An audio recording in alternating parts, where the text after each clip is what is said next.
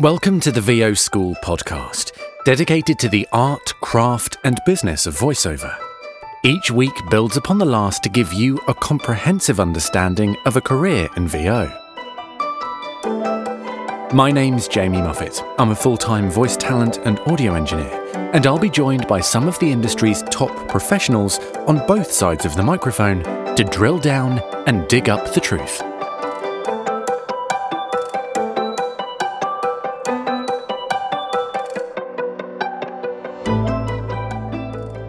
Okay, hello, this is episode 4.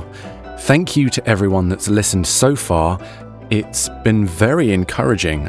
I've been slightly blown away by the amount of people that have listened in and have commented and have sent me messages and things. So thank you to everyone. It seems like people are getting something out of it, which is great. That's a real reason why I'm doing this. So thank you. A couple of quick notes before we get into things. You can follow us on Twitter at VO School Pro, and I set up a Facebook group. And the address for that is facebook.com/groups/VO School Podcast. Or you can search VO School Podcast in the search bar at the top, and I'm sure you'll find it. I'd like the Facebook group to ultimately be a discussion, like a water cooler kind of discussion, that happens post-podcast, and we can explore ideas that we don't have time to get to in the podcast, or different opinions, different experiences, because of course we can't cover every single angle. This episode is most probably not as controversial as last episode, so I tried to rein things in because there are 3 engineers talking in this episode, and we could really easily have gone off on one about really niche subjects, so I tried to rein things in a bit. Having said that, there may be things that you hear that you're not quite sure what we're talking about, and you may not have heard certain terms. So then I would get on the Googles and do a little search and find out things, and then maybe re-listen to the episode once you've picked up on the things that you didn't understand the first time round. And that's a great way of learning. So I'm going to stop babbling on here, and we'll get on with the interview after a quick word from our sponsor. Style. Power. You're watching the home of the NFL. The all-new iPhone. Reserve your Disney World season pass now. Through all the runny noses, 3 a.m. coughs. An all-new American Crime Story, tonight on FX. Hi, it's J. Michael Collins, and these are just a few examples of the first-class demos my team and I are producing. If you'd like to have something similar, visit jmcvoiceover.com and click on the Demo Production tab to find out more.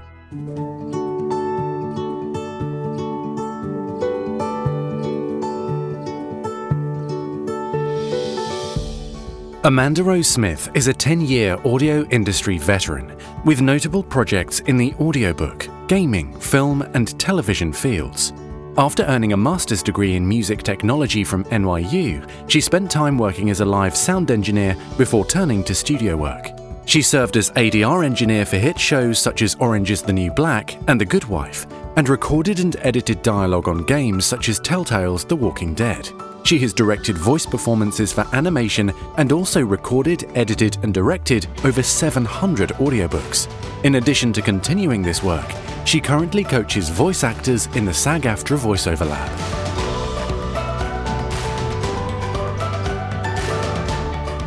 Tim Tippett is a voiceover talent and audio tech consultant who helps talent ranging from beginners to the industry's top professionals.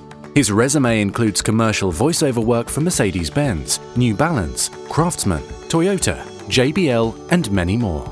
He is a composer and session player who writes, performs, and mixes for film and commercial beds. Tim also has extensive construction and R&D experience as a tradesman and corporate executive, and is a respected authority on design and construction of professional studios and booths.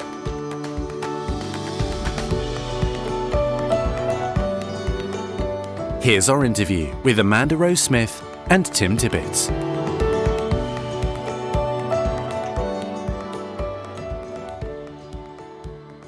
So this is Tech 101. That's what I'm calling this episode. And we have Amanda. You are familiar with her from episode 1 of this series. And we have Tim. Hello, both of you. Hey. Hello. We are covering a fair amount in this episode, I hope. but we aren't going to be able to cover every little nuance of audio technology in this one little episode. So you're not planning a 20-hour podcast episode? Because we would need like 5 of those, probably. Frankly, I'd be fine with that, but I think probably the listeners wouldn't. That can be 105. Yeah, exactly. Yeah, this is more a jumping off point. The other thing to consider is that this isn't a visual medium, so a lot of this stuff you're going to have to imagine and then look up afterwards to find out what we're talking about. Oh, so you don't want to imagine me in my booth right now. Oh, okay. No, well, not visually us specifically. I mean, now I kind of am. Sorry about that. No, I look fine. I'm dressing you in my mind, Tim.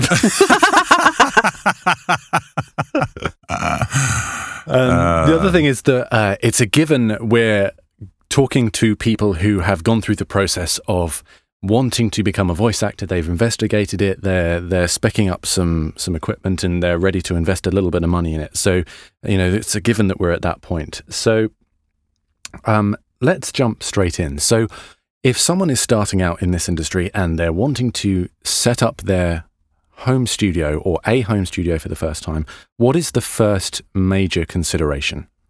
Your space. Yeah, I have to agree with that. You have to have a quiet space to voice in, and you can find them in the most surprising places. A quiet closet in your home is a great way to start out. Totally. And clothes absorb sound. So, Yeah, win-win. exactly.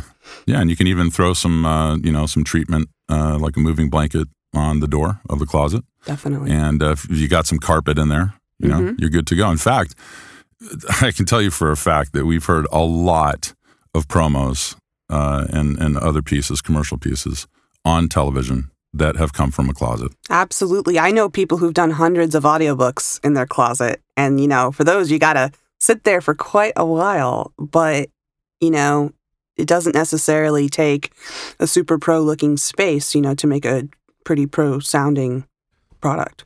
Secondary to that is equipment. And I think it's important to throw this out here early to anyone who is starting their voiceover career to understand that it's really easy to get overly involved in the type of equipment that you need, the software that you need, because there's so much information out there, especially on destinations like YouTube and forums where everyone is an expert. Yeah. Right? Yeah. And that's fine. I'm not saying that some of them aren't experts. There are plenty of them out there. I'll say that. But it only takes tripping over one thread to get the wrong idea.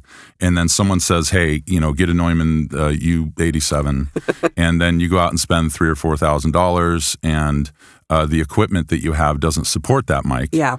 And we see this all the time when they do mic shootouts between, it's all the clickbait, right? $100 mic against a Neumann U87. Well, and then the conclusion is it sounds just as good, but you're also uploading to YouTube, so we're not getting all of the sonic information, number one. And the space also makes a big difference, because especially if you're recording in a space that isn't ideal, I tell people, I'm like, yeah, you could get a U87, but it's kind of like if you go to a supermarket and stand under a fluorescent light and wear no makeup and then take a nice close-up picture with a great HD camera. Yeah. Are you going to be happy with that? Probably not, right? Yeah, really well put. And that, so these trappings that new people get into, there's just so much information out there. The secret is there is no secret. Right. Just keep it simple. You don't need to spend thousands of dollars to get into this game. No. Nor should you. I mean, as you continue to succeed and you're building your voiceover career, should you improve your entire audio chain? Absolutely. But when you're starting out, you're not going to be voicing for Lexus. You're not going to be voicing for, and so spend appropriately. A few $100s will get you started, get yourself in a closet. And besides, anyone who's getting into the game, unless you're already a pro, you've got some room to improve, and that takes coaching from voiceover coaches before you're even ready to hit the ground running anyway. Yeah. Although I would say there are some minimum things which I think will get people off the ground more quickly. If you've ever seen me write on the internet, one of the things you'll see me say a lot is that I don't like USB mics. I don't think the quality ceiling is worth the low cost. So even though they often seem cheaper initially, I would usually tell people it's a better idea to get an inexpensive mic and pair it with an inexpensive interface. I think that the sound, your ability to make a better sounding product is better. And also, it allows you to upgrade in a modular way. So, for instance, you can upgrade your mic a little bit later and then maybe get a new interface a little bit later, as opposed to having to have this all-in-one product that's not giving you what you want. Right. Now that's, and I'm not challenging you on that, Amanda. I agree with you 100%, but I just wanted to add to that. So I use the Apogee mic for, emergency situations. It is a USB mic. Like travel, right? Yeah, for travel. But, typically if I'm going to be out of town, I take my Apollo and I take my 416 and, I go at it. But the USB mics for long term are just not a good idea. But I've had plenty of students who start out using something like an Apogee mic because, as you both know, probably they hold their value very well. So if you spend $200 on it and things don't work out in your voiceover career, then you can sell it for $150. That's true. Right? And I would actually I love Apogee just as a brand. Like I use their Duet interface. I think it's great. I've used plenty of their other products, and I almost look at them in a way as kind of an exception to the USB rule a little bit, but just case in point, for that same amount of money, you can also go out and get, say, an AT2020 non-USB and a Focusrite Scarlett 2i2. And it's the same amount of money, but now you have the ability down the line to say, keep your interface, but get a better mic or, switch out stuff like that. Yeah, agreed. But I actually really like the way the Apogee mic sounds. It's anytime I tell people when I'm like, oh, USB mics, in my mind, I'm like, except the Apogee, it's pretty good. I do the same thing. I've got the Apogee too, and it's a great mic. You do have to be very careful with popping. Yeah. You're bringing up a really good point right now because I have my Neumann off to the side about 5 inches from me and I'm cross-talking it, right? So the diaphragm, if it were an eyeball, is looking right at my mouth. I've got it vertically positioned so it's right where my mouth is. Don't say eyeball. Sorry. Yeah. As if it were an eyeball looking at my mouth, so that I don't have to deal with a pop screen or anything like that. Because speaking directly into your mic, even sometimes when you have a pop screen, you can still pop the mic just like that. Yep. But I think it's really important to also point out that along with the space that you're voicing in, along with the equipment, I cannot stress enough how important proper mic position is. Oh, yeah. Yeah. It's super, super important. And unfortunately, when I'm approached by students, I get this a lot. Well, when I look on the videos and they're in the studio, the mic's way up here. And I'm like, yeah, but it's also a 12 by 15 room that's been treated and the room's not going to respond. So for instance, if I back off my mic like this, even if I raise my voice, you're going to start hearing my room. Yeah. Right. So the closer you are to the mic, the more you can lower your gain. So the better your noise to signal ratio. Plus you get proximity effect with a lot of mics. You get proximity. Now, for me, I get hired a lot for that in-your-ear read, but I can also back that off in EQ after the fact. But I'd also like to point out here that this is genre dependent as well. Because, for instance, although I work to some degree in all the genres, anybody who knows me knows I work a lot in audiobooks. And the standard isn't to be real up on the mic. So what I usually tell people, one of the biggest mic placement issues I see is people being too close, actually. Right. Yes. And in terms of popping, in terms of breathing, because, in audiobooks, you don't remove the breaths. Because, frankly, you would go insane if you're going to do that for like 10 hours of material. I have no idea what you're talking about. No, I agree with you 100%. And I don't do audiobooks. I don't do long form stuff. I'm in and I'm out. That eating of the mic is a problem with radio people. They're so used to getting their lips right on the grill to get that. Yeah, but like, for instance, for books, it's what's best is to have that pop screen 2 to 3 inches from your mic. And then for you to be 6 to 8 inches away from that. Yeah. So And in that position, you're getting rid of the vast majority of the pops.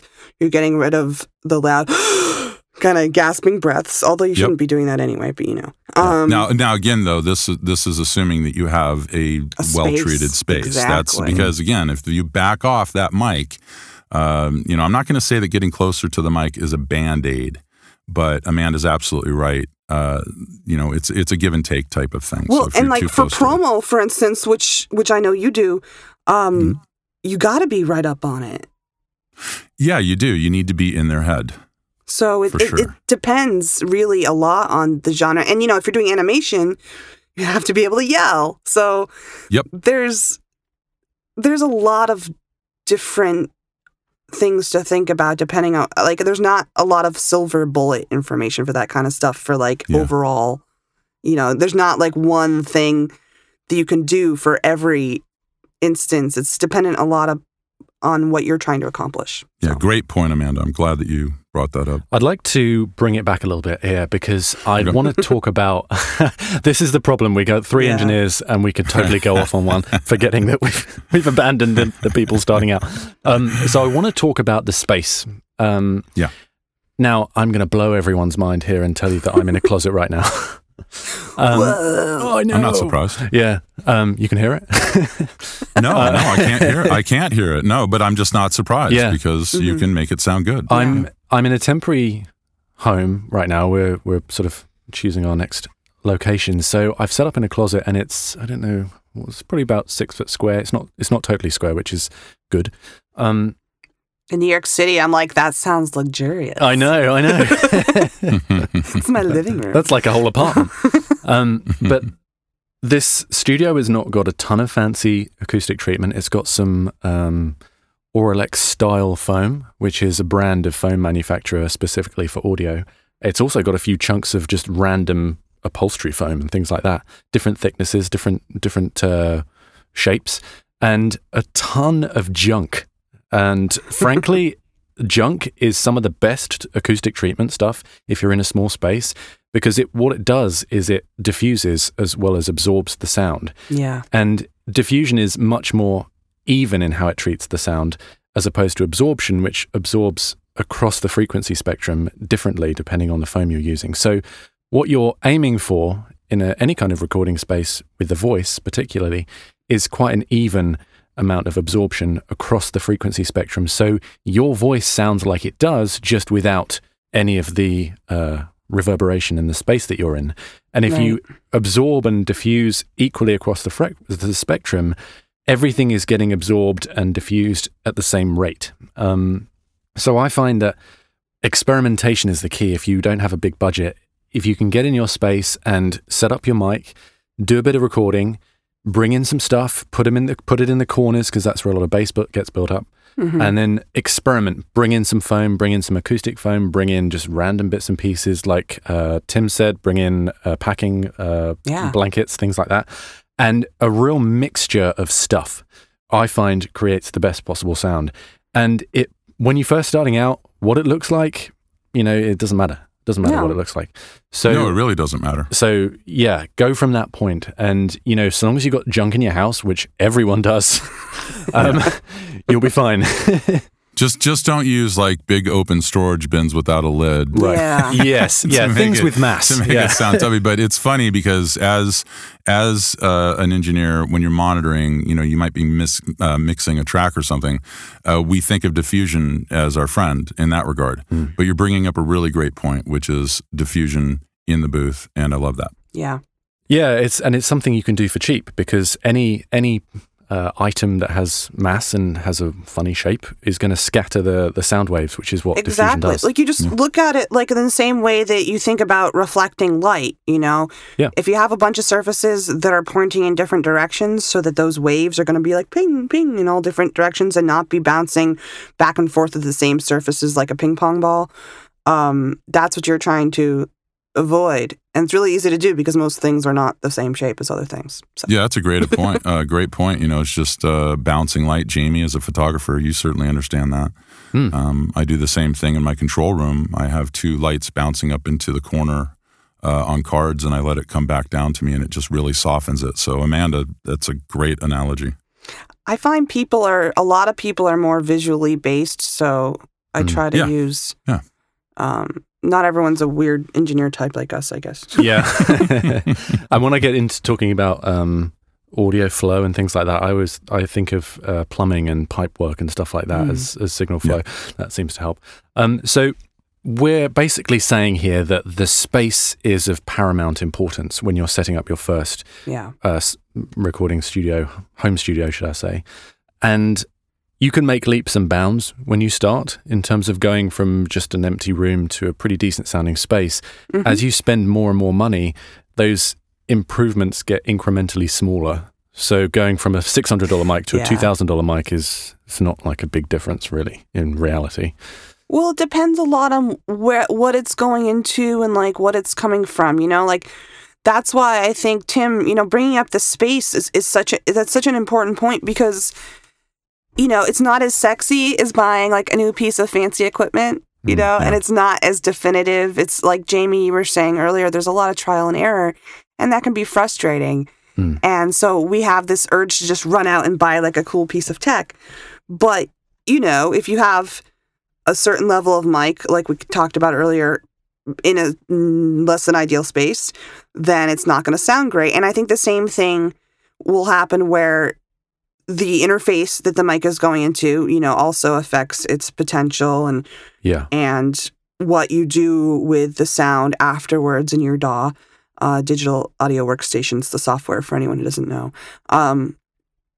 They all affect each other. So it is kind of counterproductive sometimes to get, say, you run out and you're like, I'm going to get this $2,000 mic. And you're like, well, but everything else you have, like, don't think it's going to magically, increase your quality by like 200% or something. It's not necessarily going to do that. Like Jamie was saying, it's incremental so that you'll buy one thing. And also price isn't, once you get to a certain point, price doesn't necessarily mean better for you. Because different mics do sound different on different people. And there is a possibility that a given $600 mic just complements your voice better than a given $3,000 mic. Yeah, absolutely. It's a thing. I think that's a really important distinction because, guys, we see this in the forums all the time where everyone has an opinion on, 416 sounds like crap. Well, maybe for you it sounds like crap, but I'm sorry, I just did a job that brought in $500 on a 416 and they're telling me it sounds great. So, it's all really relative, but it is a garbage in, garbage out conversation. Yeah. And this really goes back to what I was saying earlier about these YouTube comparisons. Mm-hmm. Yeah. If you're listening on earbuds, are you going to be able to tell the difference? Okay, fine. You can't really hear. Now let's go into the studio and let's throw them on the 10-inch monitors. And now all of a sudden the U87 just has this big bottom end to it. Yeah. And this kind of smooth, buttery, thing going on. And then that gets reproduced in the movie theater. Right. Mm-hmm. Right. So for televisions, for radio, does it matter that much? Probably not. But you can also take the conversation in the other direction because I've had people contact me with, an MXL mic that's $140 buy. And then, Jamie, I think I sent you the video of the pre and the post of what we did with this guy. Yeah. And, it sounded just infinitely better. Mm-hmm. So, but on that note, I think it's also important to throw this in because I know we're going here anyway. If you don't understand EQ, if you don't understand compression, if you don't understand gating, and really gating is kind of a 4-letter word in the world of VO, especially for engineers, because what we really should be using is a form called downward expansion. Exactly, yeah. Okay. Let's hang on, Tim. Let's back up here. We're talking about the processing of audio once it's got into your computer. Right. Correct. So this is all post-processing after you've recorded and what you're going to do to treat that. So thanks, Jamie. The fact that it should be post is probably what you're getting to, Tim, though, I think. Yes, it really should, especially if you're starting out. So like right now I'm on the Apollo Twin. I've got this pre that I've got loaded, a preamp, and I've got some EQ and some light compression on it. And I prefer it that way because I want to print that. And if I'm having a live session, I want it to sound the best that it can to them so that they don't have to work on my audio too much. Mm-hmm. But when you're starting out, it's really, really important that you are well-informed. And well-informed does not mean go and find one source and then roll with it. Because someone can tell you to normalize your audio to -3 because it's the industry standard, and you don't know the difference between peak normalization and RMS normalization. Yeah. And RMS, for people who are listening, root mean squared. That's what that stands for. You could probably very quickly get the idea that means averaging of some sort. And when you do that, you're going for a baseline average level. Right. And so you can end up with a VO that's just consistently the same level, and it sounds overly compressed. And so anyway, it's really easy to train wreck yourself if you go in thinking you know, but then you don't. And unfortunately, you only have to do that 1 or 2 times to an engineer before he just deletes your audition. Yeah. Because he knows what to expect. Well, and also, I think it's also worth pointing out, because you said that there is, just so you guys know, there's no advantage, there's no difference between applying these effects after the fact or before. Yeah. You know, I mean, people will say, well, won't it sound better if I have it EQ'd going in? Not if you do that same EQing to your audio afterwards, it's the same result. Just so long as you give yourself plenty of headroom before you hit your converter. Sure, yeah. I mean, but what I'm saying is that you're not missing out on anything by applying this after the fact. Absolutely. And you're protecting yourself, because when you have the raw audio and you're applying effects afterwards, you can undo it. Yeah. Very, very good point. And on that note, here's what I do. Just a quick thing for you beginners, for everyone really. When I finish doing a job, I will immediately save it with the title RAW after the name of the project. Then I will immediately save it as the name of the project. So no matter what I do to it, I've always got that raw file. And, if something goes wrong, I can go back to it. Not only that, but if I edit out a bunch of takes and they say, hey, do you have anything different? I can always go back to the raw and see what else I might have. So that's a really good practice. One of the things that's going to be difficult when people start out is to know what does sound good and what is overly processed, or what their room is doing to the sound, for example. One investment that people rarely talk about in terms of improving the quality of your product is getting a good set of ears to listen to it and to give you feedback on that. So let's talk about that. How does someone go and get some information about what their sound quality is like?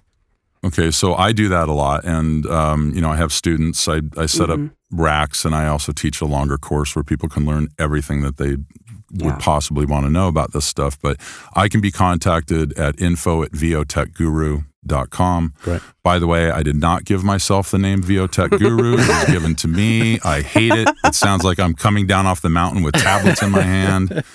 But I was named that, and it stuck, and so be it. I ran with it. But anyway, it's a brand, you know. It's a brand. It's a brand. Yeah, I don't deny it. I also do studio consults. Good. Okay. As well. And I don't have a snappy name. I wish I did. I'm jealous. That's really cool. It's just AmandaRoseSmith@gmail.com. That's me. Give me a few seconds. I'll come up with something reductive that I can. hang on. It's coming. It's coming. Oh God. No. Well, I will say this. When I first got into voiceover, way back in the day, I used to produce music and produce the whole 9 yards. And I have a very strong R&D and construction background. So going into this thing, I thought, hey, no sweat. How hard could it be? Well, I ended up tearing apart my entire first booth because I realized I really didn't know what I was talking about. So now at this point, I'm partnering with Green Glue, and we're doing all this stuff because I've learned, just how effective a proper build can be. And it's one of those things where you think it sounds good until you listen to yourself 3 months later. And then because you've gotten that help, and then you go to listen to something that you submitted before, and you almost want to call that person and apologize for sending them that audio. So, and by the way, to everyone listening out there, there are diminishing returns as you start to get into that upper echelon, okay? You will make small little improvements, but you can also make a huge leap from where you are now and get yourself in a winning position if you're teed up properly.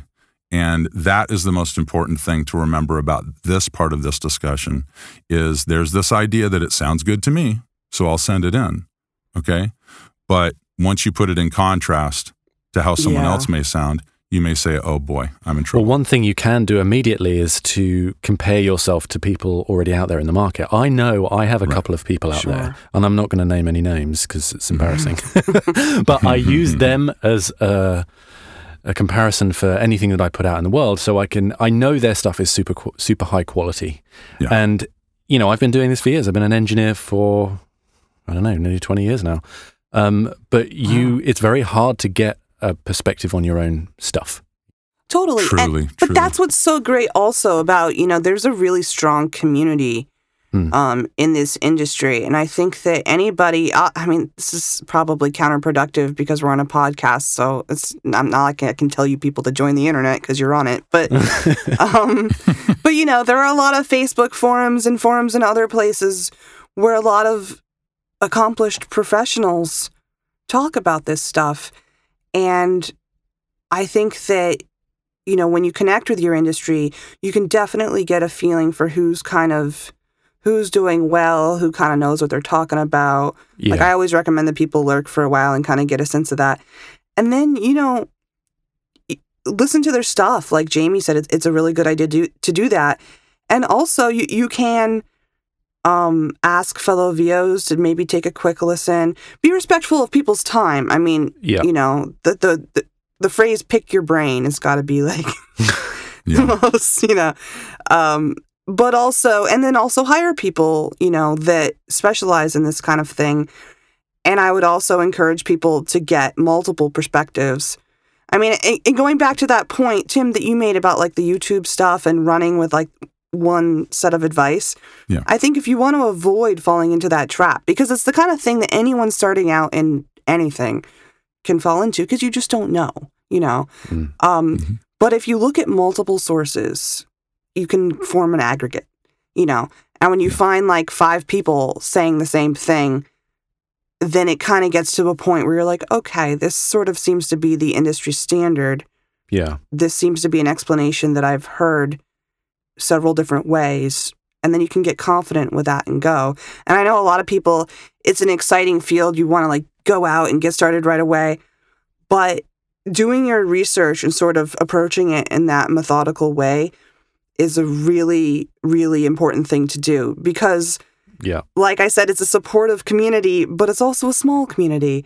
And, you know, like Tim was saying earlier about, you know, you only need to see someone's name a few times and have, you know, before you start deleting their audition, you only have one chance to make a first impression. Yeah. So it's a really good idea to take advantage of the resources that are out there and kind of take a beat and make sure that you're doing what you want to be doing, and then go out and start submitting stuff because I know we get impatient and it's hard to wait, but the rewards that you will reap for doing that are significant. So yeah, absolutely. And it's really important also, and this is why I'm glad that we're having this particular podcast with the people who are on this call right now, is because I know for a fact that both of you guys absolutely know your stuff.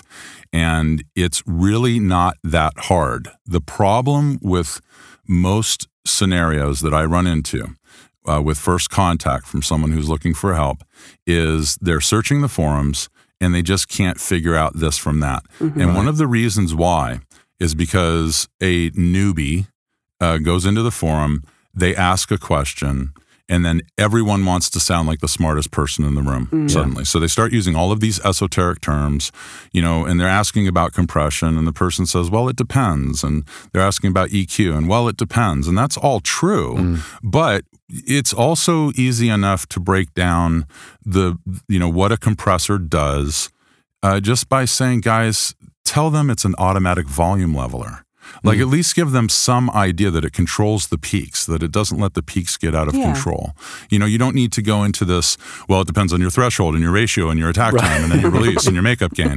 It's like, guys, they're just looking for like a basic overview so they can get an idea. The stuff that you're saying right now is just putting them in a tailspin and discouraging them. Yeah. So I would tell people out there, when you are out there and you're listening to that stuff, look for the people who are breaking it down in a simple way, because those are the people who have figured out that you need to know this stuff and they have a way to articulate it to you and they actually want to help you versus showing you how smart they are.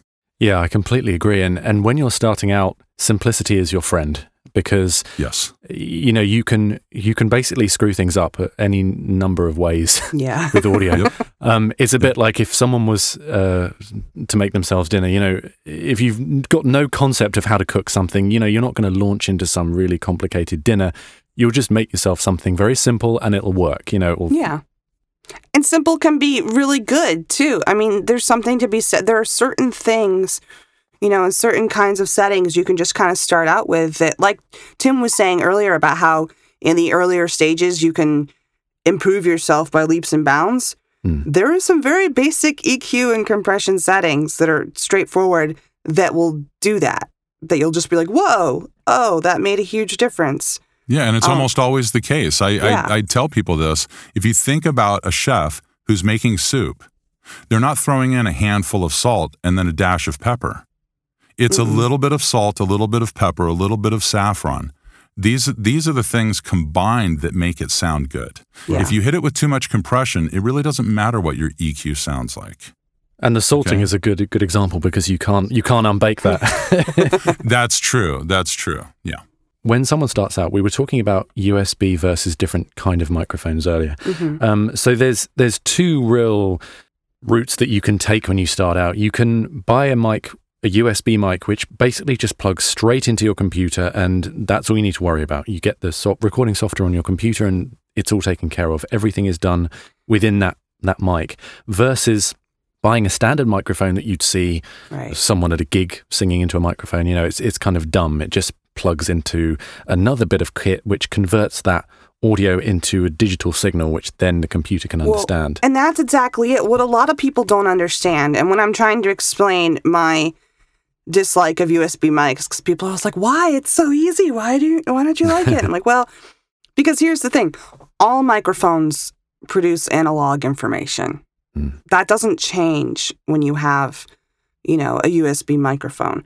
So what that means is you still have this, you know, this microphone taking in analog information, and it still has to be converted to digital information for your computer to understand it.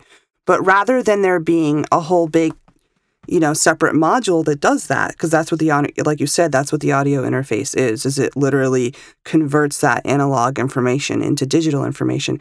You basically have a tiny version of that inside the microphone. Yeah. And this starts to like date me, and I think the longer I use this analogy, it gets less relevant to people, but I'm still going to do it.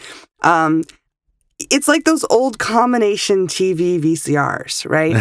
Where you never had one of those and thought, this is the best TV I've ever owned. Or, this is the most awesome VCR in the world, which these days is a weird phrase to even say to begin with. But well, at least update it to a combination TV DVD. DVD. Okay, yeah, you're right. I should do that. Okay, so let's pretend I said that. But you know, you've never had one of those and thought this is the best in the world. No, you're like, it's cool. It's all right. You know, and that's kind of where you're at. Because they had to take that whole piece of technology, right, and shove it inside the mic. Yeah. I mean, there's a quality ceiling, and it manifests in a number of ways. Often you'll have self-noise. Like sometimes people will be like, oh, my space is so quiet, I don't understand it. But then when I listen to my audio, I hear this constant shh. And what that often is a symptom of bad analog to digital conversion, which you will have in a less than audio interface, which is basically what's been shoved inside that microphone. So the Blue Yeti is a great example of that. Oh, don't guess. The Blue Yeti is something that is great for YouTube. It's great for, you know, certain voiceover jobs. But also, to be fair, the Blue Yeti, there are very affordable noise reduction plugins these days that can knock that kind of stuff down. But the point that you're making that is the same thing I always say. It's like, imagine fitting an Avalon 737 inside an Apogee mic capsule. We're not there yet. Will we be? I am absolutely confident that yes, we will get there. Probably eventually. Yeah, eventually we will get there. We're on the edge. In the same way, this goes back to the conversation that we were having earlier about plugins versus being front-loaded with your chain and then processing in post. If you go back not too long ago, you didn't have, that would not have been the conversation, right? Because the plugins were just not robust enough. That's true. The quality wasn't high enough. They hadn't figured it out, bit rates and so on and so forth. But these days, we reached that tipping point, and it happened a while ago. It's not like it happened just yesterday. This has been around for a while, and so doing things in post is just a wonderful way to go about doing it, especially if you're new, because you get to experiment. Yeah. You get to save another duplicate file of it that's not affected, right? And there is no better way. I'm convinced of this. There is no better way to learn how to use a piece of hardware than to use the virtual version of that in a plugin. Absolutely. Yeah. There's no better way. No better way. Because you get to monitor while you're doing it versus speaking into it while you're trying to turn all these knobs on a real, physical piece of equipment. So let's talk about now your DAW. And that is, as Amanda said earlier, your digital audio workstation, which is the software that you use to manipulate the audio once it's in your computer. Yes. And what we're talking about here is when you're starting out, there's an awful lot of stuff that you need to learn: compression, equalization, gating, the list goes on. Not as much as in music, thankfully, but all these stages are potential banana skins really for sort of messing up your audio. So if you've got a healthy signal to noise ratio, which means that the sound of your voice is loud enough compared to the ambience of your room and the noise that your technology introduces, do you need to then apply anything to that, or is that enough? How do you treat that? It depends. I know that's the response that Tim was. But is that your job as a voice actor to work with that? I can address that if you don't mind, Amanda, because of the teaching aspect of what I do. So I get asked this question all the time, and when I am dealing with a new client for a project, once in a while they'll say, "Hey, don't do anything to your audio at all," which, I always do. And I've never heard back from anybody who said, "Hey, don't do any, I told you not to do anything to your audio," right? I'm the same. Because what they're getting from me once I deliver it is they're getting something that has a kiss of, nice compression, EQ'd into a better state than it was before. So the conversation for me is this: if you're in a booth, you are in a box, all right? Yeah. And, right around 500 hertz, we know where this is, right? Honk, which is usually referred to in the music industry. If you are improving the signal before you're sending it to them, okay, you're just removing, because that's job number one, take away the stuff that we don't like. So rolling off on the low end to get rid of a lot of the noise, maybe cut some of the boxiness. If you did just that, you could greatly improve your audio. But the thing is that people they have it in their mind that if they send it in and it sounds like a promo trailer, then somehow that's going to impress the other person, and they're just going to be like, "Wow, this is the greatest thing that I've ever heard." And that's not what's happening out there, guys. The real pros, and J. Michael Collins says the same exact thing that I do, because I cast from time to time. The first 80% of what you get goes in the trash can, because it has audio problems or it's a misread, they're not right for the part, whatever. Then you have this 80 to 90% that usually consists of people who are killing the read, but the audio's bad, or vice versa. Yeah. And then you have this top 10% that people sometimes like to complain about, which is where the audio is killer, the read is killer, and so of course they're getting the majority of the work. Yeah. Right? Sure. So, but the answer is that if you know just enough to be dangerous, you probably shouldn't do anything at all to your audio. Yeah. Okay. But if you're trained, or you have someone who really knows what they're doing and they've got you teed up properly, then yes. Absolutely yes. Because the chance of you getting... Oh, sorry, Karen. Oh, well, I was just going to say, to go off sort of when he was talking about like a kiss of compression and that kind of thing, this is a girly metaphor, but it's kind of like the natural look, you know. Yeah. A lot of women might be familiar with that, where you're wearing a little bit of makeup to look like you're not wearing makeup.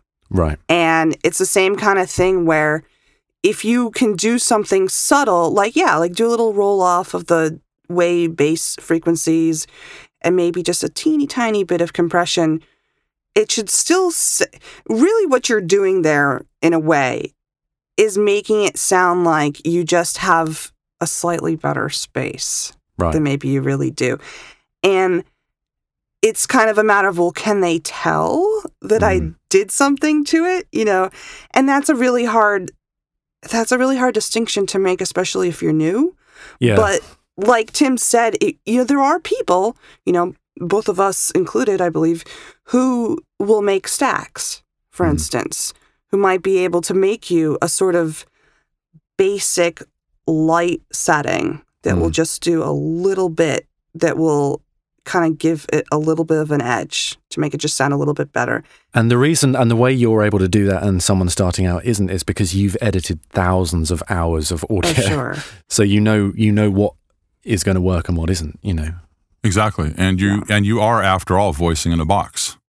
So if I didn't have this cut that I have right now, I'm running some EQ in real time, but if I boost this up to let people hear what boxiness sounds like, okay, this is what boxiness sounds like, and you wouldn't want this in your signal. So if you go in and you remove this, then it obviously sounds much better. Hey, Tim, what if voice talent wanted to sound like Darth Vader? They'd probably have to have a Darth Vader preset of some sort. I wonder what that would sound like. I don't know anybody who has that. Let me see if I can find something here. I find your lack of faith disturbing. What is it, General? You are part of the VO Alliance. That's so good. Do you use that when you're teaching? I feel like you could really get a student's attention. Sometimes I do, actually. Just to loosen them up, and because a lot of them are nervous. And let me switch back here. It's like Darth off camera, Yeah, Darth off camera, exactly. Cut. What was the problem? Yeah, I actually do that to kind of loosen them up because a lot of them actually get really nervous. It's funny how that works when people are, and that's another bit of advice I would like to give to people, is that, look, you don't know what you don't know. And the one of the wonderful things about the VO community, which is happening on this podcast right now, is we care, right? Yeah. Joe Cipriano really put it best. He said that we make it in this business by standing on each other's shoulders. Oh, sure. And I've never seen an industry that is more willing to help others succeed ever. I mean, it really is incredible. Yeah. And so if you see someone like me who does a tutorial on YouTube or whatever, or you've seen me voice for any number of brands, it's easy to get into your head that, wow, this is, I'm dealing with this guy and I don't know if I'm going to ask the right questions. Just forget all that, because we're all just people. Sure. That's it. And we want to help you. And so when you reach out, look, the only thing that you really need to remember when you're asking for help is be nice. Yeah. Just be nice. And we all started somewhere. I mean, I tell people, so I started as a classical musician and a composer. So I originally got into engineering because I wanted to record my own music. But I didn't know anything about the tech stuff. And I'm like, look, 14 years ago, I was on the phone with tech support at Sweetwater for an hour before I figured out I had plugged my input into my output. Yeah.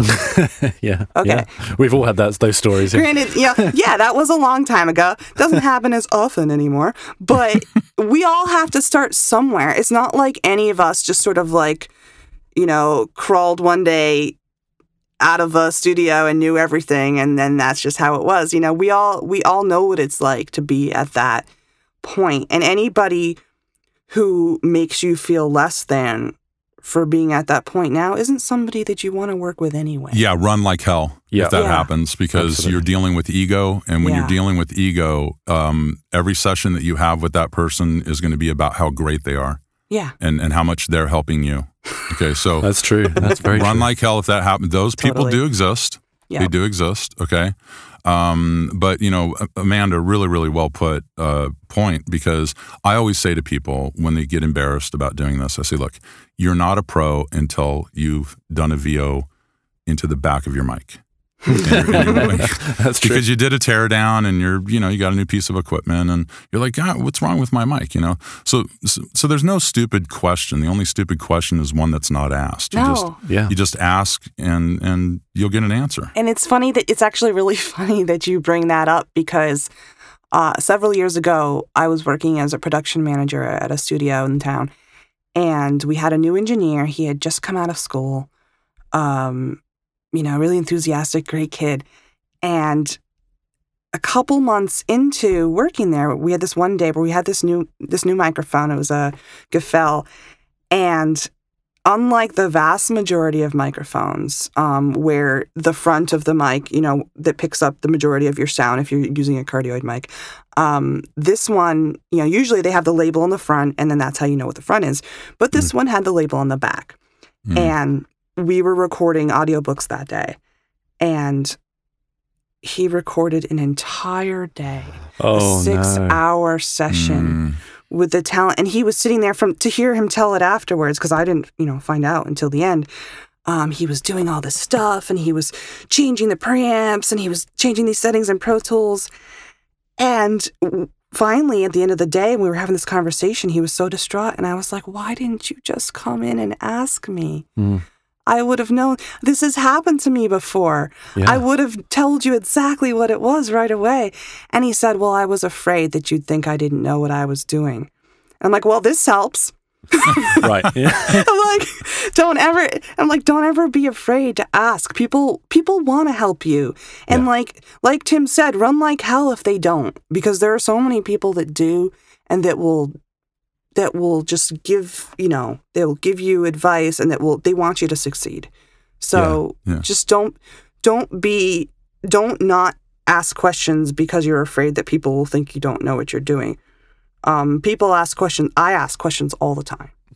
Yeah, absolutely. Why wouldn't you if you don't know? I mean, you don't know what you don't know. And if there ever comes a day when you're not learning, then just pull the plug. Absolutely. That's my take on it. We're constantly growing and evolving. And by the way, a little side note, we had a discussion about a RE20 mic and a few others, and we were talking about side address and front address and top address. And I had put something on there, and our good friend Emmett Andrews had chimed in, and someone else said, well, they're all side address mics. And I was like, all right, Emmett.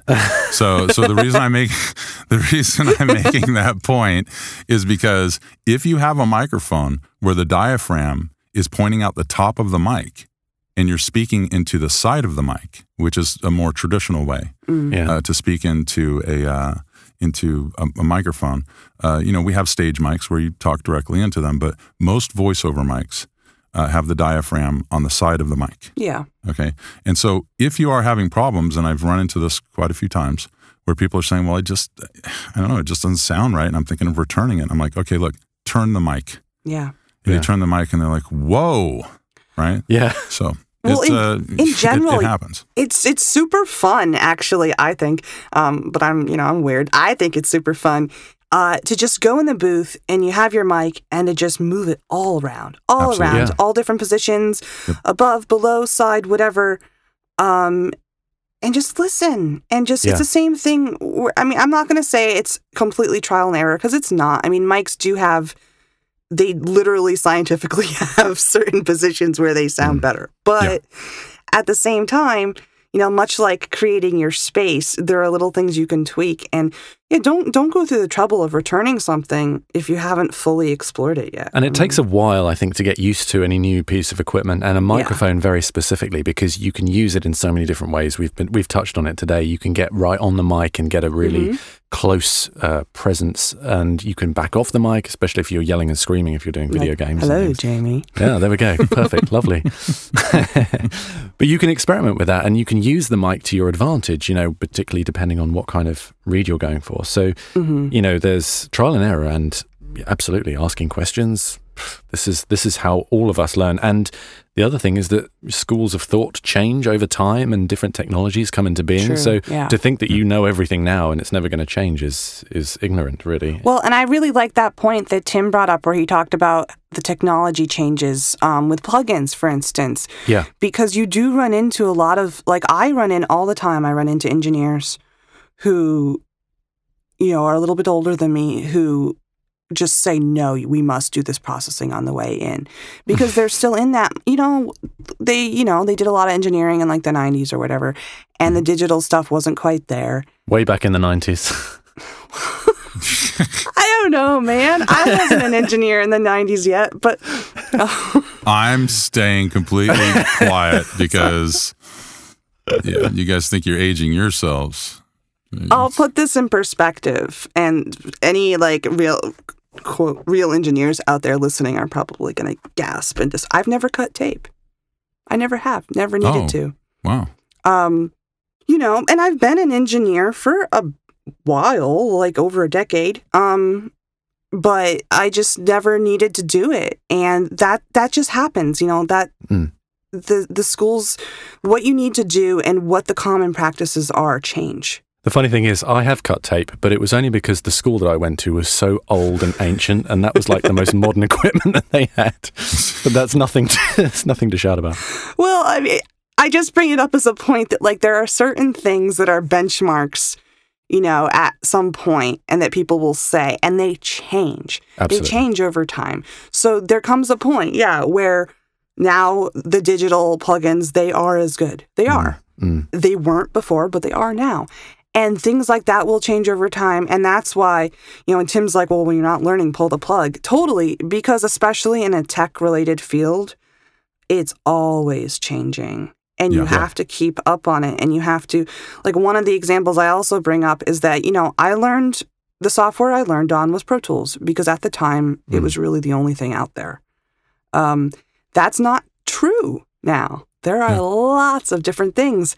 And, I make a conscious effort to be like, okay, well, now I'm going to spend some time on Reaper, and now I'm going to spend some time on Studio One, and now I'm going to spend some time on Logic and on Cubase, and, and, oh, look, Twisted Wave. Oh, even Audacity, which is free just to get, and I think it's really... And Adobe Audition. Yeah, and Audition. Actually, that's one of the ones I have less experience with, but I've liked it a lot when I've used it. Well, we'll talk. Yeah. And Can they're you tell I'm different. biased? Well, it's funny because I have different favorites for different things. Like, for instance, absolutely. I'm a composer, so when I compose, I like using Logic. Yeah, I use Logic too, absolutely. When I record most audio, just sort of as a general thing, and when I work at studios, it's usually Pro Tools because it's still kind of like the most common one. When I'm talking to VO artists, depending on what they're recording, if they want to do audiobooks, I usually recommend Reaper.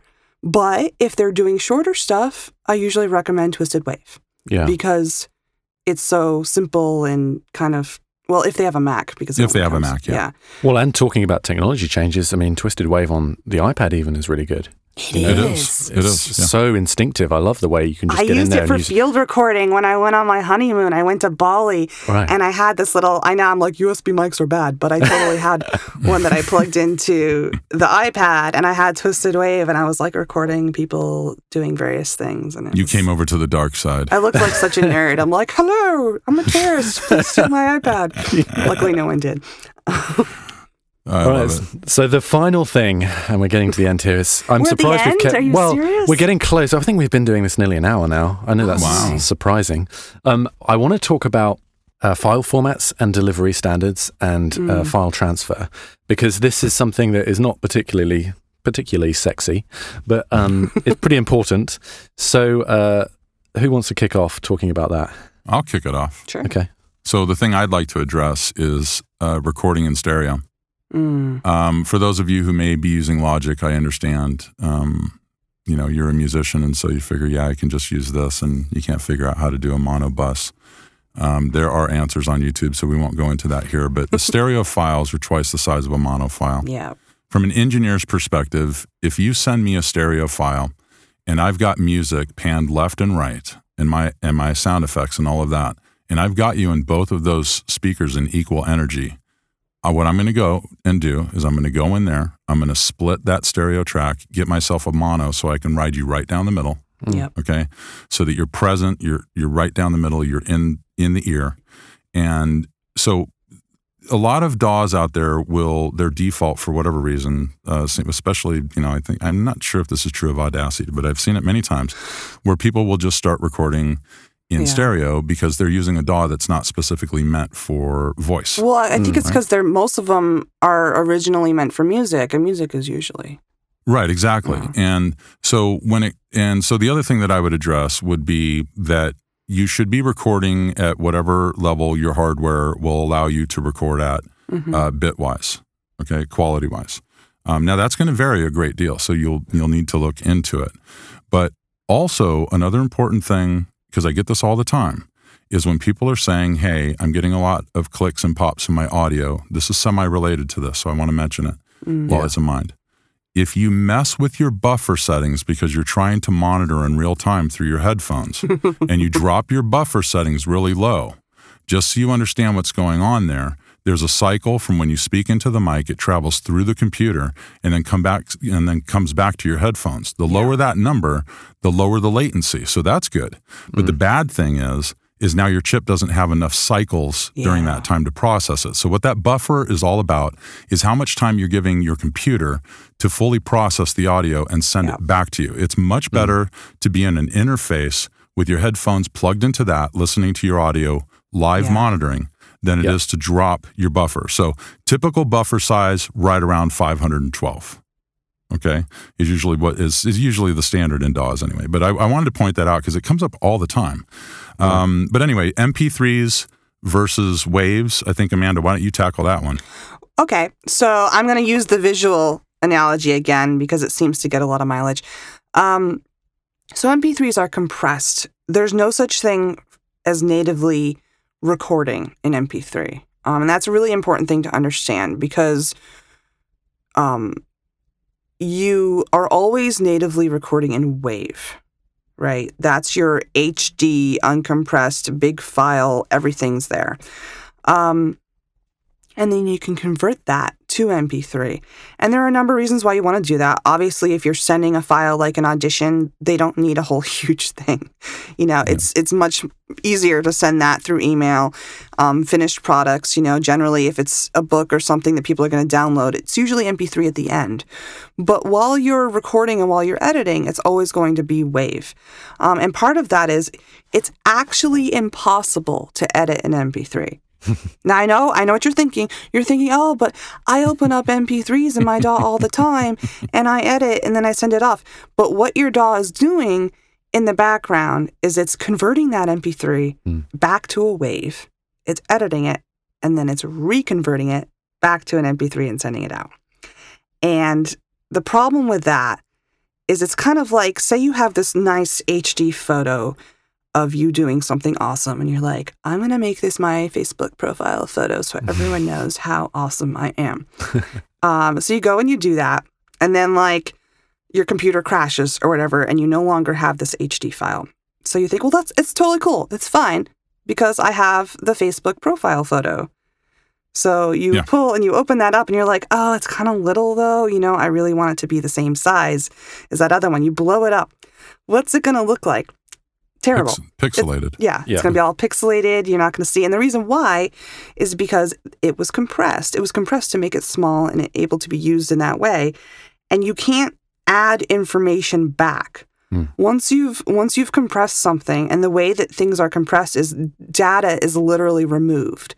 There are all sorts of algorithms that determine which data can we get away with removing to make something small and easy to, send off and use. Yeah, like all the high-end frequency stuff, 16K and above is wiped out in an MP3. And by the way, on that note, if you're playing a note right around 18K, I mean, most of us, especially if we're adults, we can't hear that. But that combined energy from 16K to 20K together gives this shimmer and this kind of airy sound to the audio. Sparkle, I hear it called that all the time. Sparkle, exactly. So the way I like to refer to it is on a cymbal, when you've got your overheads and you're recording those, it would be the shimmer and the air of that cymbal. And so when you dump it down to an MP3, that information is missing. Yeah. And so there is, when people say, hey, there's really not that much of a difference between an MP3 and a WAV file. There is. Well, I would challenge that to a certain degree. If you're listening on an iPhone or something like that, will an advanced ear be able to tell the difference? Yes. Once you play it on a nice system, you're going to hear the difference. Oh, yeah. It's funny. I used to be, I was a live sound engineer back in a while ago. I'm not going to say back in the day because then you guys are going to give me all this trouble again. Some time ago. Way back in 2005. 2008. Oh, okay. Okay. All right. It's not that long ago, but whatever. It feels like a long time ago. I used to be a live sound engineer, and I worked in a venue that would have, they'd have concerts, and then they would have these DJ nights, usually after the concert. And sometimes you'd get these DJs that would have mixed files. Yes. And we had this big system with all these Meyer speakers that were just, beautiful and great. And because they were really good, you could really tell the difference between different qualities of audio. There's just no low end. Yeah. Yeah. And so people would come, these DJs would come in and they'd be spinning a bunch of, uncompressed files. And then all of a sudden, an MP3 would come in. Yes. And everybody would be like, what? And they'd be looking at me, in the booth being like, why did all the sound go bad? And because all the low end, in that music just went, it was just gone. And the DJ is probably thinking, well, when I listened on my headphones at home, they all sounded the same. Right. But they don't on a high-quality system. And as that relates to VO, if you're sending a file that sounds good to you to an engineer who's mixing in a post house that's got subs and, these huge, great, wall monitors and things. They will hear They will hear it and they will send it right back. So always ask. Yeah. So always ask what they're looking for, because some of the smaller projects, like for web, people will, I've had auditions that I've sent in MP3 and then it just gets used for the project. Oh, yeah. And then you're wow. it hopefully happens. with them telling you that they're going to do that. Yeah, well, I don't know. It depends. It depends on what you get, because, I did a really, really big brand, a tool brand, and, came back, was really anxious to hear it because I felt I really killed the read. I killed the read. But the point is I sent it in. I was waiting and waiting and waiting. It was a 25th anniversary thing. Someone obviously threw it over the fence at the last moment because it's got to be on that day, on the 25th anniversary. So the release on the compressor was so long that at the end of every word, like a buh sounded like buh. Oh, no. Oh, no. Yeah, it was just brutal, So, but when it comes down to it, if you're not sure, then ask what the specs are. And typically, what these guys are looking for, some are in the know, some aren't. So they might be asking for 48K. Some will ask for 44.1, 16-bit. So for everyone listening out there, 44.1, 16-bit is CD quality. Okay? Yeah. So if you're recording in that format, you're more than likely safe at home, but sometimes you will get people asking you for 48. All right, Yeah. for whatever reason. Doesn't really matter. It's common in video. So Yes, usually it if is. it's something that's going to be put to video, for whatever reason, audio that's going with video is almost always 48. But Well, and broadcast stand is 24/48, isn't it? So that's these what days. that's what I always record at. I think we should also mention that what you're recording at versus what you deliver. So what you want to make sure is that you're recording at a high enough quality that you can always go down when you deliver the files. That is to say, you don't have to go up into the 96K ridiculous levels. That's not going to help you at all, and it's going to create huge file sizes that are just going to plug I think up your it's going to computer. be rare that you'll ever want more than 48. even, Yeah. So if you record at a decent enough setting like 48K sample rate, 24-bit bit rate, you can then convert down to pretty much anything you need to send out. And so you'll also get the benefit then of all the plugins working at that rate, which they operate slightly better at the higher sample rates and bit rates. They absolutely do. Well, it's like what Tim said earlier about having a raw version of something. It's always easier to convert. Well, to convert down because you can't really convert up. Not in a way that sounds good. But you can, but it doesn't give you anything. You're just sending them the file at that rate because they want it. But it's possible if you record something and it sounds amazing at 44.1 and then they say they want 48. I'm not gonna lie, it's not really a huge deal to then convert it to 48. I think that's more of a checklist item for the engineers because they've been told by management Yeah. Hey, make sure it's all 48. They're checking it. It comes in 44.1. Yeah. I would challenge plenty of people to tell me the difference between 48 and 44.1. Oh, they can't tell. They can't hear it. Yeah, but also if that's not enough about file formats, you had also mentioned something about I think FTP uploading and whatnot. So Box, for people who don't know, that's file transfer protocol, and it's essentially just a way of getting your files uploaded into the cloud, which is how most of us refer to it these days.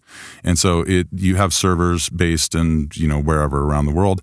You upload your file, and then you have a share link, so you'll click share next to it. To the usual suspects are Dropbox.com, Box.com itself. Yeah.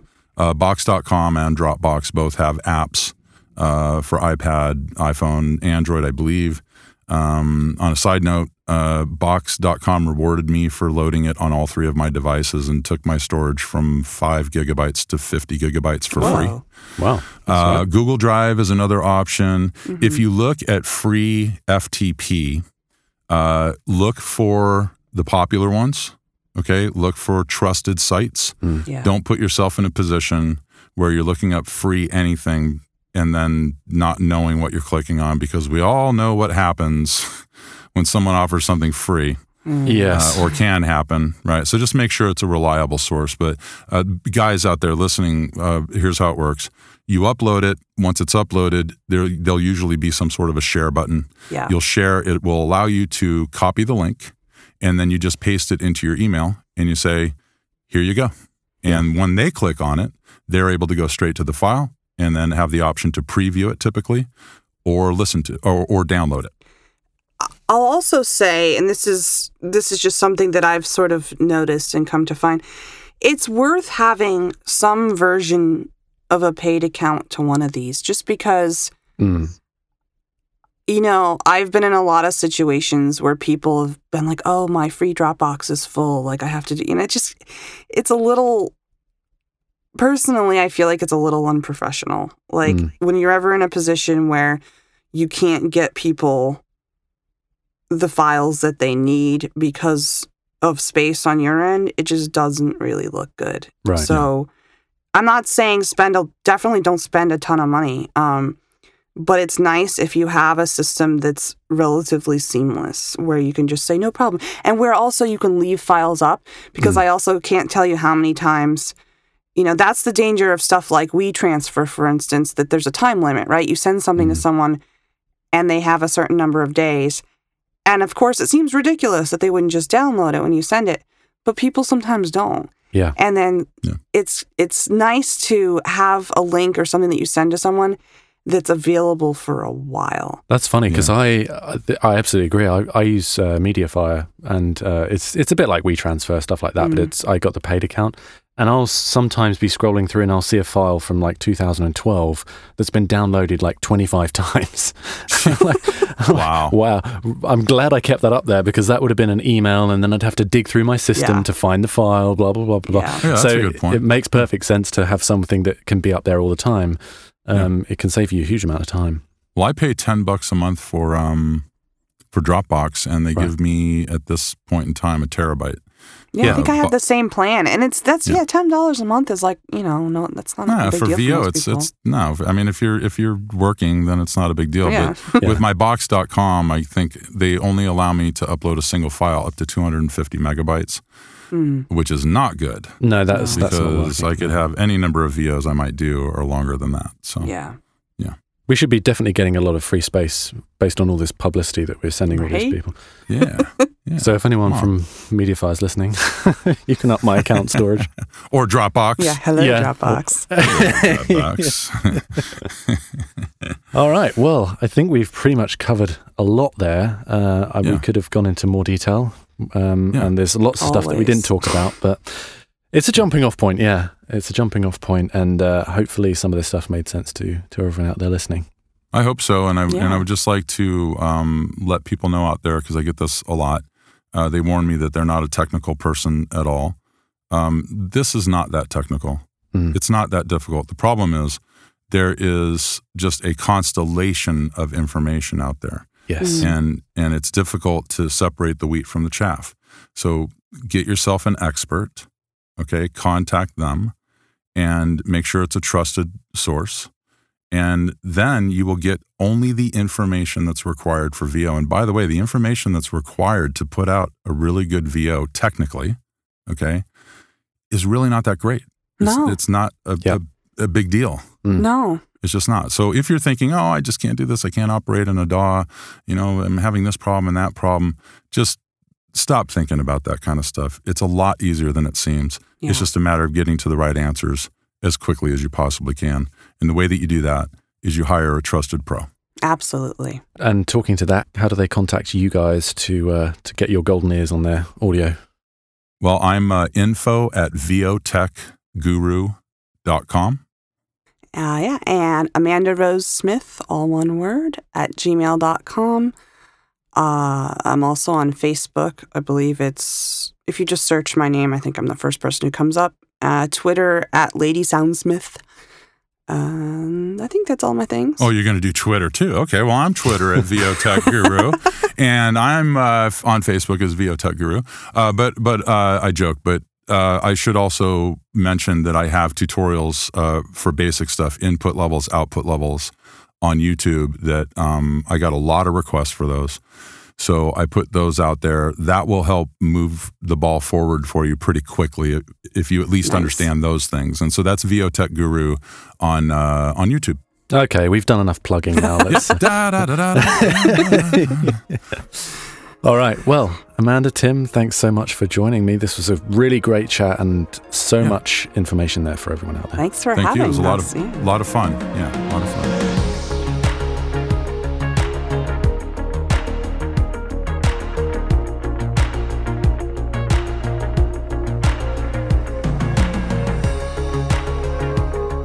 Okay, there we go. Episode 4 done and dusted. Thank you, Tim and Amanda. And be sure to follow up on their social media and all their many links that they just gave. Hopefully that wasn't too much information for you. The good thing about a podcast and something like this is you can just re-listen to it again. Be sure to do what I suggested at the start. If any of these subjects confused you, go ahead and do a bit of research and find out for yourself what we were talking about, and then re-listening to the episode with that extra knowledge will reinforce what we're talking about and what you've learnt. So that is a way I learnt a lot of this stuff. I'd greatly appreciate it if you liked and shared and wrote reviews on iTunes and all that stuff, because it really helps get the word out about the podcast, and that will enable us to continue to make these. I haven't quite settled exactly on the subject for next episode yet. I'm torn between 2 different themes, so I'll let you know. But yeah, I'll be back next week, so keep an eye out for that. All right, stop talking, Jamie. We're done. All right, bye.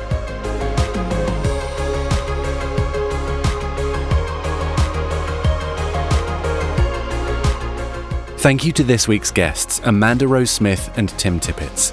Thank you also to our sponsor, J. Michael Collins and Backstage Magazine. Join us next time for another class